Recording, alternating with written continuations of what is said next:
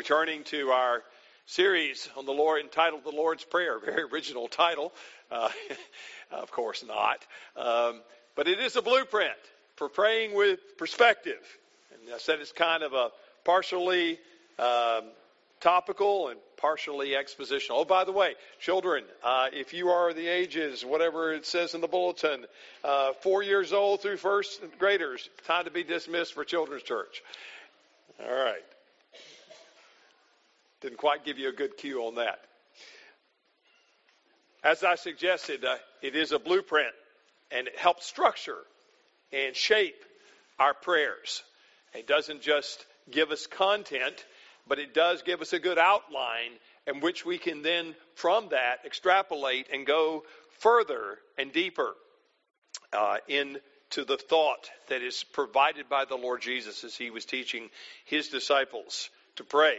And so once again, our scripture reading will come from Matthew chapter 6, where we find the Lord's Prayer in one of its versions. Luke also has a version, but we're looking at the Matthew version and begin reading God's Word. Matthew chapter 6, verses 9 through 12, where we'll be hitting on in verse 12 what's in focus today. And then I'm also going to read for our scripture reading another important passage from Matthew chapter 18, verses 21 through 35. Here again, the word of the Lord.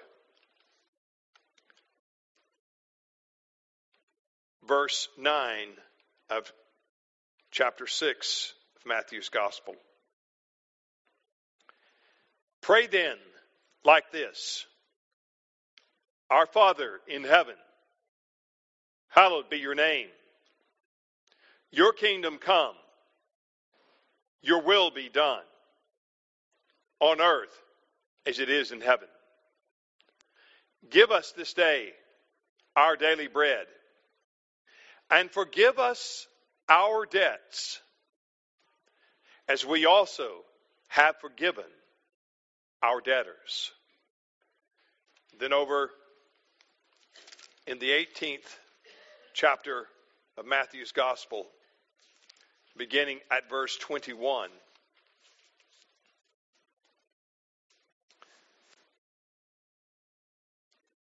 Then Peter came up and said to him, Lord, how often will my brother sin against me and I forgive him? As many as 7 times? Jesus said to him, I do not say to you 7 times, but 77 times. Therefore the kingdom of heaven may be compared to a king who wished to settle accounts with his servants. And when he began to settle, one was brought to him who owed him 10,000 talents. Since he could not pay, his master ordered him to be sold, and his wife and children, all that he had, and payment to be made. So the servant fell on his knees, imploring him, have patience with me, and I will pay you everything. And out of pity for him, the master of that servant released him and forgave him the debt. But when the same servant went out, he found one of his fellow servants who owed him 100 denarii. And seizing him, he began to choke him, saying, pay what you owe. So his fellow servants fell down and pleaded with him, have patience with me, and I will pay you. He refused and went and put him in prison until he should pay the debt. When his fellow servants saw what had taken place, they were greatly distressed. And they went and reported to their master all that had taken place. Then his master summoned him and said to him, you wicked servant, I forgave you all that debt because you pleaded with me. And should not you have had mercy on your fellow servant as I had mercy on you? And in anger his master delivered him to the jailers until he should pay all his debt. So also my heavenly Father will do to every one of you if you do not forgive your brother from your heart. The grass withers, the flower fades, but the word of our God will stand and remain forever. Let's pray and ask his blessing upon it. Father, as we look today at your pardon, we ask that once again you would send the Holy Spirit to help us to see things that are spiritually difficult for us to grasp. And that you will send your Spirit to empower us to walk in the newness of life and in the ways of the one who has loved us and loosed us from our sins.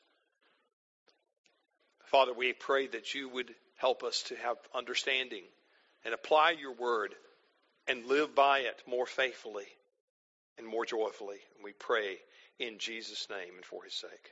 Amen. Today, many people are burdened by guilt. A great, ponderous load of guilt that they know, either instinctively or by so many failures over and over again, that it is a debt they can never repay.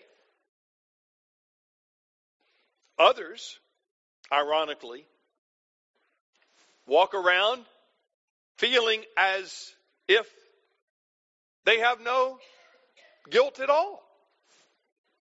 They have no sense of anything for which they should regret or be sorry or admit that they have done wrong. They feel really pretty good about themselves. But the interesting thing is the Lord's Prayer has the answers to both of those conditions. It has something very, very encouraging to say to those that think and realize that they can never pay the debt they owe to God. And it also has something to say to those that feel as if feelings have anything to do with it, that they don't owe anyone anything, much less God, but in reality, theirs is a ponderous debt beyond their wildest imagination. And they are in peril unless they turn to God and seek his pardon and ask his forgiveness. For the last few weeks, we've looked at several aspects of the Lord's Prayer. We've looked at God's paternity, his fatherliness. We've looked at his person, and we saw how that we should hallow it and respect it and revere his name. We looked at his program and saw how the kingdom, we're to be praying for its coming and that God's will be done on earth as it is in heaven. And then last week, we looked at God's provision. Finally, things turn from where God is first, as he should be, is the first part of our praying structure. But then, finally, we get to turn to our needs. And we can go and ask the Father for our daily bread, the provision that God provides for us in his wisdom. Now, this week, we're going to be focusing on what we could call God's pardon, the reality of the forgiveness of sins. I remember not long ago, a few years back, hearing a particular Christian personality, pastor, being interviewed on a news channel, one of the big networks, and this person, the interviewer, asked this pastor, said, "Look, if you could summarize it all into just one thing, if you wanted the world to know one thing about Christianity or about being a Christian, what would it be?" And he said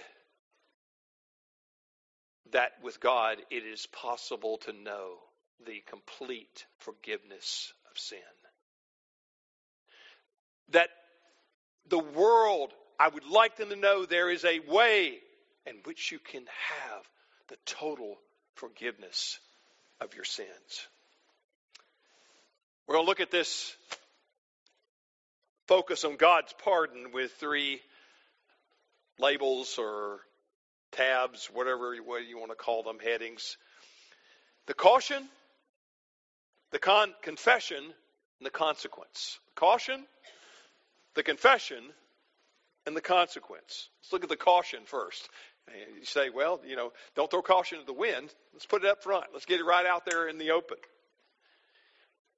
If you were listening, especially when I read that verse from Matthew 18, or if you were to go on reading after the Lord's Prayer is officially over, the way Jesus summarizes it, you would realize that Jesus takes pretty seriously the matter of our forgiveness of others. That's a big deal for God and for the Lord Jesus. It's very important being a part of God's family, being followers of Jesus. Jesus says, if you're my follower, then this should be the reality about you when it comes to forgiving others.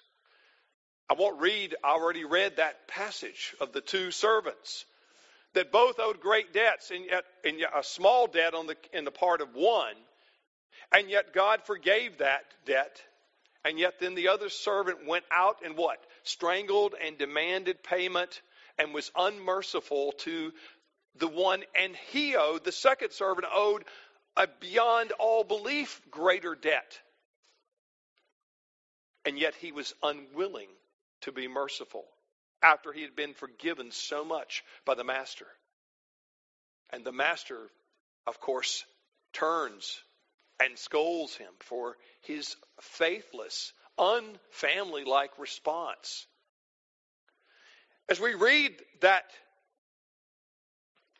passage in Matthew 18 and others that we could read, it would be very easy to conclude, or at least be ready to conclude, that Jesus is teaching that God's forgiveness is absolutely conditional upon our forgiveness of others.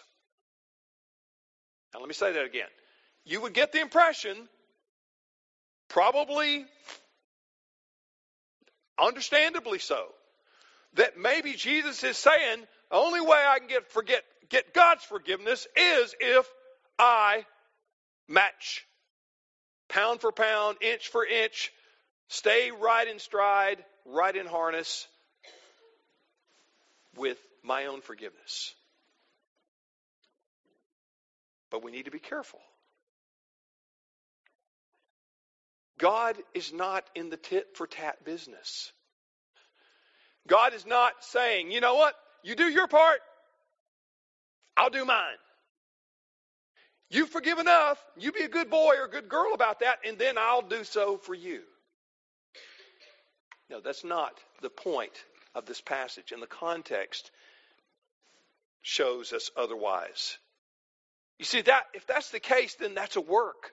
Salvation is not by grace, based on what God has accomplished and done for us. That's the gospel. But if it was this, it'd be a work in which that being done merits a reward, a response, a tit-for-tat response. Keep in mind, the whole teaching here is what? Jesus teaching his disciples, his followers, teaching Christians how they should pray. It's in the context of having a Father in heaven who is a sin-forgiving God. That's the context. We are received by the Father. Why? Because of what we do now, future, or past? No. Based on what Jesus did on the cross 2,000 years ago, applied to us through grace by faith. We are received by the Father because of the work of another, and his name is Jesus. His work is the source and foundation of our forgiveness. Let me put it another way. It's a reflection of, not the reason for our forgiveness. Listen again. Forgiveness that we should have is a reflection of. We want to look like Dad. We want to do what Dad's doing, what our Father's doing. It's a reflection of, not the reason for. It's not what causes you to be forgiven. Because if you are truly forgiven, it implies that you should want to willingly forgive those who owe such a small debt when you have been forgiven such a tremendously large debt. This petition deals with our own consciences before God and the matter of our earthly relationships. So what is first being addressed is our own coming face to face in light of knowing our sinfulness. Can we really believe that we are forgiven? And then, if we do and we embrace and we understand that, then its implications, its consequence to follow. So let's look at the confession now. I've put out the caution to not misunderstand and turn this into some kind of works-related tit-for-tat arrangement deal with God. It is not. That would be totally contrary to the gospel that is preached in the Scriptures. But now, let's look at the confession. There is something we are called to do in this prayer. We are called to ask God to forgive us our debts. Now, whether you use the word debts or trespasses, either way, they get at the same idea. Falling short of the glory of God, not measuring up, having a debt, and it's a moral debt, not a financial debt. And it's beyond anything that we can ever comprehend and understand. Because as the Westminster Confession of Faith, Shorter Catechism, question 14 says, sin, when it says, what is sin? And ask that question. It says, sin is any want, that means lack of conformity unto or transgression of the law of God. So you've got to not only not transgress and violate the command, but if you don't measure up to what it calls for, what it requires, either way, whether it's by omission or commission, whether it's something you failed to do or whether it's something you did, you end up a sinner, justly deserving the displeasure and wrath of God. That's the predicament. And yet, Jesus is telling his followers to come and confess our absolute need, our helplessness. And yet, because of what God has done for us in Christ, to pray that we will experience the joyful forgiveness of our sins in our experience, in the moment. It's not just a objective point being made somewhere out here. Yes, your sins are forgiven. Put it down, write it down, statement. Yes, sins are forgiven. But do we feel that way always? Do we experience the forgiveness of our sins? We can say, yes, I believe in the forgiveness of sins, but then still feel awfully guilty because we know we have failed so much. What Jesus is telling us to do is to ask God to forgive us our sins, not in the sense of what he did to bring about our forgiveness. That's already been done 2,000 years ago on the cross. That's already been applied by the Spirit when we became Christians. That's when the verdict of not guilty has been rendered. But do we live in that moment experientially day by day? As we go through the day, as we fail and as we stumble and sin and here and there? No. We need to remember the forgiveness of God and ask that we will experience it freshly and newly. It is a confession of absolute need to bring the experience of God's forgiveness to the weight of our daily debt. You and I have a daily debt that we keep piling up. We need to bring that forgiveness of God to bear on that.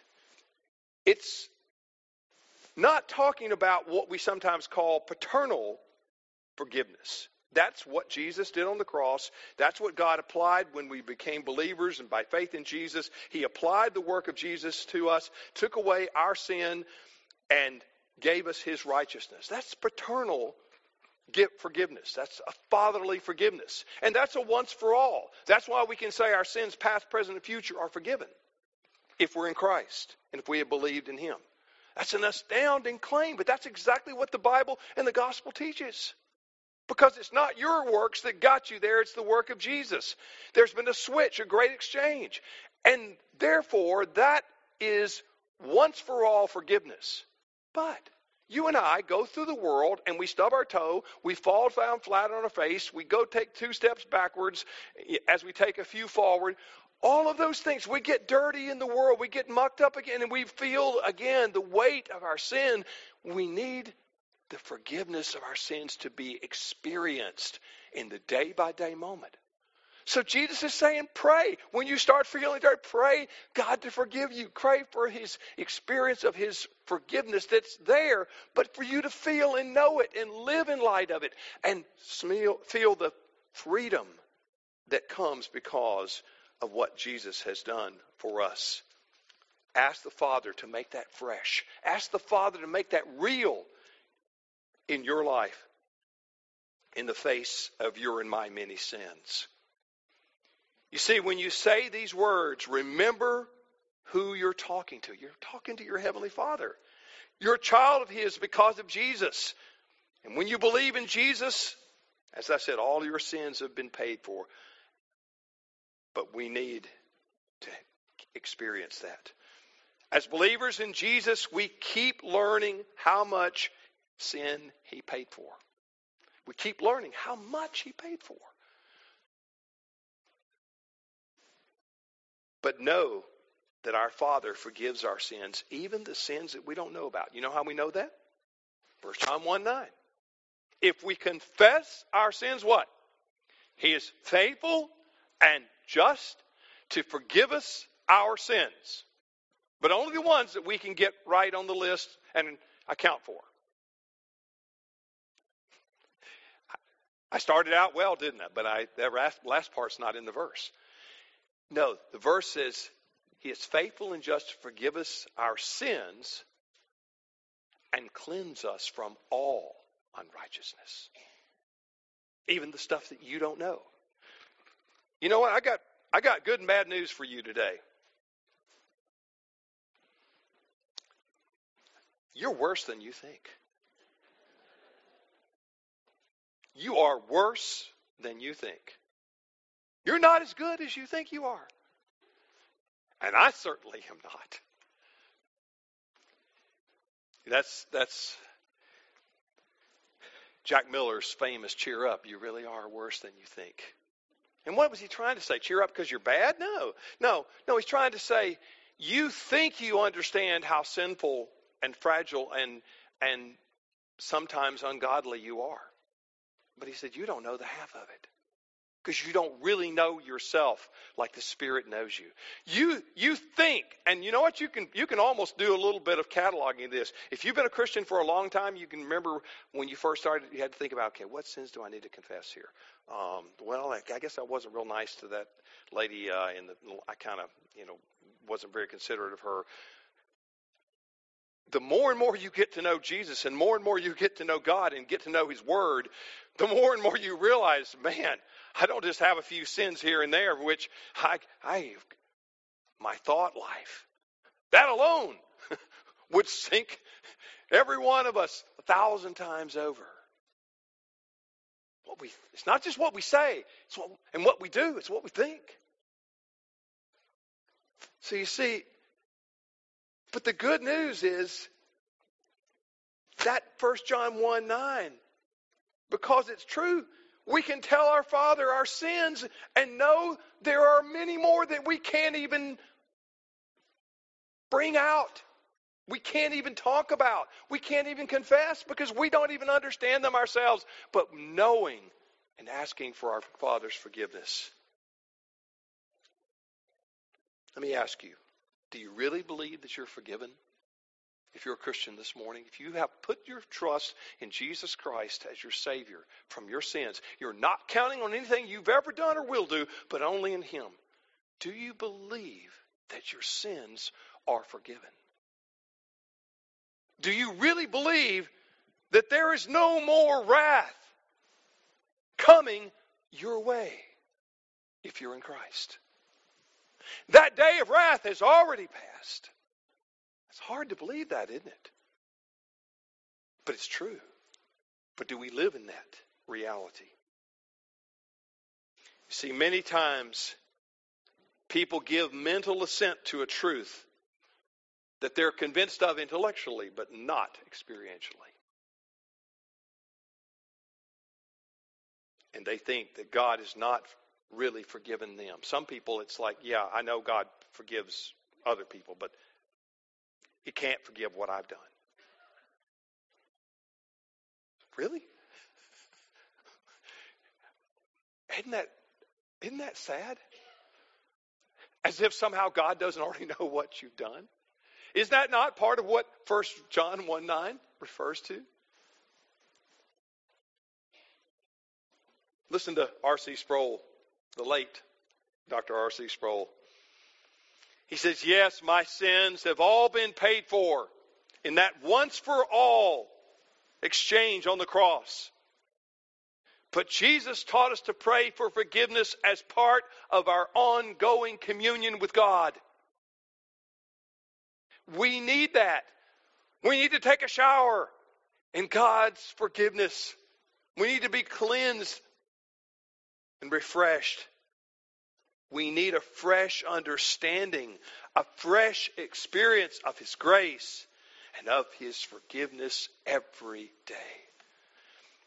You notice there was an and in the Lord's Prayer? Last week said, and give us this day our daily bread and forgive us our debts. Daily bread correlates to daily forgiveness being asked. Not just every now and then or once in a while or on Sundays. No. You need bread. You need provision to live every day. You need to be coming to the Father and having Him deal and take care and wash away any vestige of your sinfulness and mine. Believing God's promise at this point is a major step in spiritual growth. And it also makes it possible to help us do what's coming, the last point here, the consequence. So what happens in consequence of experiencing God's fresh forgiveness experientially?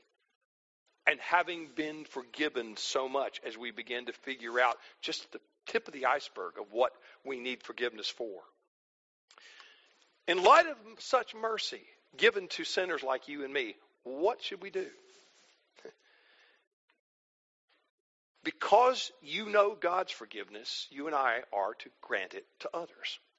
Because we've been forgiven, we are supposed to be generous and liberal and gracious in the forgiveness of those that have sinned against us. Many times people have done hurtful things to you, no doubt, as they have to me. And you know what? I have, and you probably have done hurtful things to others as well. Just usually not the same ones. We just remember the ones that did them to us, and then we don't kind of want to count some of the ones that we may have done to others. But many times, we know the sting of that, and it hurts. If you've ever been betrayed, it hurts deeply. There's all kinds of ways that we can be disappointed and hurt by others. But I'll tell you this, gospel truth. It is nothing. It is trifling in comparison, I'm not belittling what you've been through or what you suffered at the hand of someone else. But I am saying to you, based on the Word of God, it is a small, piddling thing compared to what you and I have done to the King of glory, to Almighty God. And he says you need to remember that, my children. You need to remember that in your dealings with others. It's nothing compared to how we have treated God. Listen to these two quotes by Hayden Robinson and by Henry Nouwen. Hayden Robinson says, "To squeeze pardon from a self-righteous prig is harder than squeezing apple juice from a stone slab. It's simply not in such a person to forgive." See, that's what self-righteousness does to you. Better than thou. You begin to think, and you don't believe you are on the same level as that other sinner. And so you want to hold on. You want to hold out your forgiveness because he doesn't deserve it, or he hadn't sweated enough yet, or whatever, hadn't paid enough for his crimes. And yet we want to have God be merciful to us. That's the whole point of the parable. Henry Nouwen said this: "Forgiveness is the name of love practiced among people who love poorly." Forgiveness is the name of love practiced among people who love poorly. I'm one of them. Maybe you are too. You see, when you think about this, we begin to realize that God's kingdom is very different from the kingdom of man. But you know what? Here's one way we can have God's kingdom come a little bit more. Because every time that you and I forgive those who sin against us, guess what? God's will is being done on earth as it is in heaven. When you and I forgive someone else, we are doing the will of God as it is done in heaven. That's one of the tangible ways we can bring the kingdom, advance its cause. It's important to realize that we cannot always assure the person we forgive will be reconciled to us. Some of you realize that. Some of you are still hoping there's a way that you can. And many times there is. If you wait long enough, if you're patient long enough. I've had things boomerang back to me that I wanted to happen, but it was not right. It wasn't going to happen under the circumstances. Eventually, God providentially brought it together, and it was a beautiful thing. I long for still some of those in my life. I wait and long for those days to have that reconciling conversation, to embrace. But until then, you don't know. What if the person's gone? What if you'll never... There are many things you can't do anything about. But there is something you and I can do about, and that is have a willingness of heart to forgive. Even if we don't get the formal circumstances to do it, we can from the heart, and that's what we read in that last passage in Matthew 18. From the heart, we are to be ready to forgive at all times. Maybe they haven't come. Maybe they haven't repented yet. You're waiting on that. But when they do, you're going to be right there. All over it with forgiveness. All over it. Because you've been ready in your heart all along. You've not been tight and hard-hearted, but you've been gracious, ready to forgive. My friends, make no mistake about it. Unwillingness to forgive is a cancer on the soul. It is a dog that bites the hand that feeds it. You feed it, I promise you it'll rip your appendages off. I've told the story before a number of times probably over the years, but of George Washington Carver being accosted on the dusty road somewhere in the central South Alabama he and a friend walking, and this big old strapping white boy came by and threw a elbow, knocked him into the ditch, and the other friend grabbed him up and said, "Come on, let's go get that," and probably used a few expletives. And Carver, he picked him up. Carver knocked his friend's hand away and says, "I defy any man to make me hate him.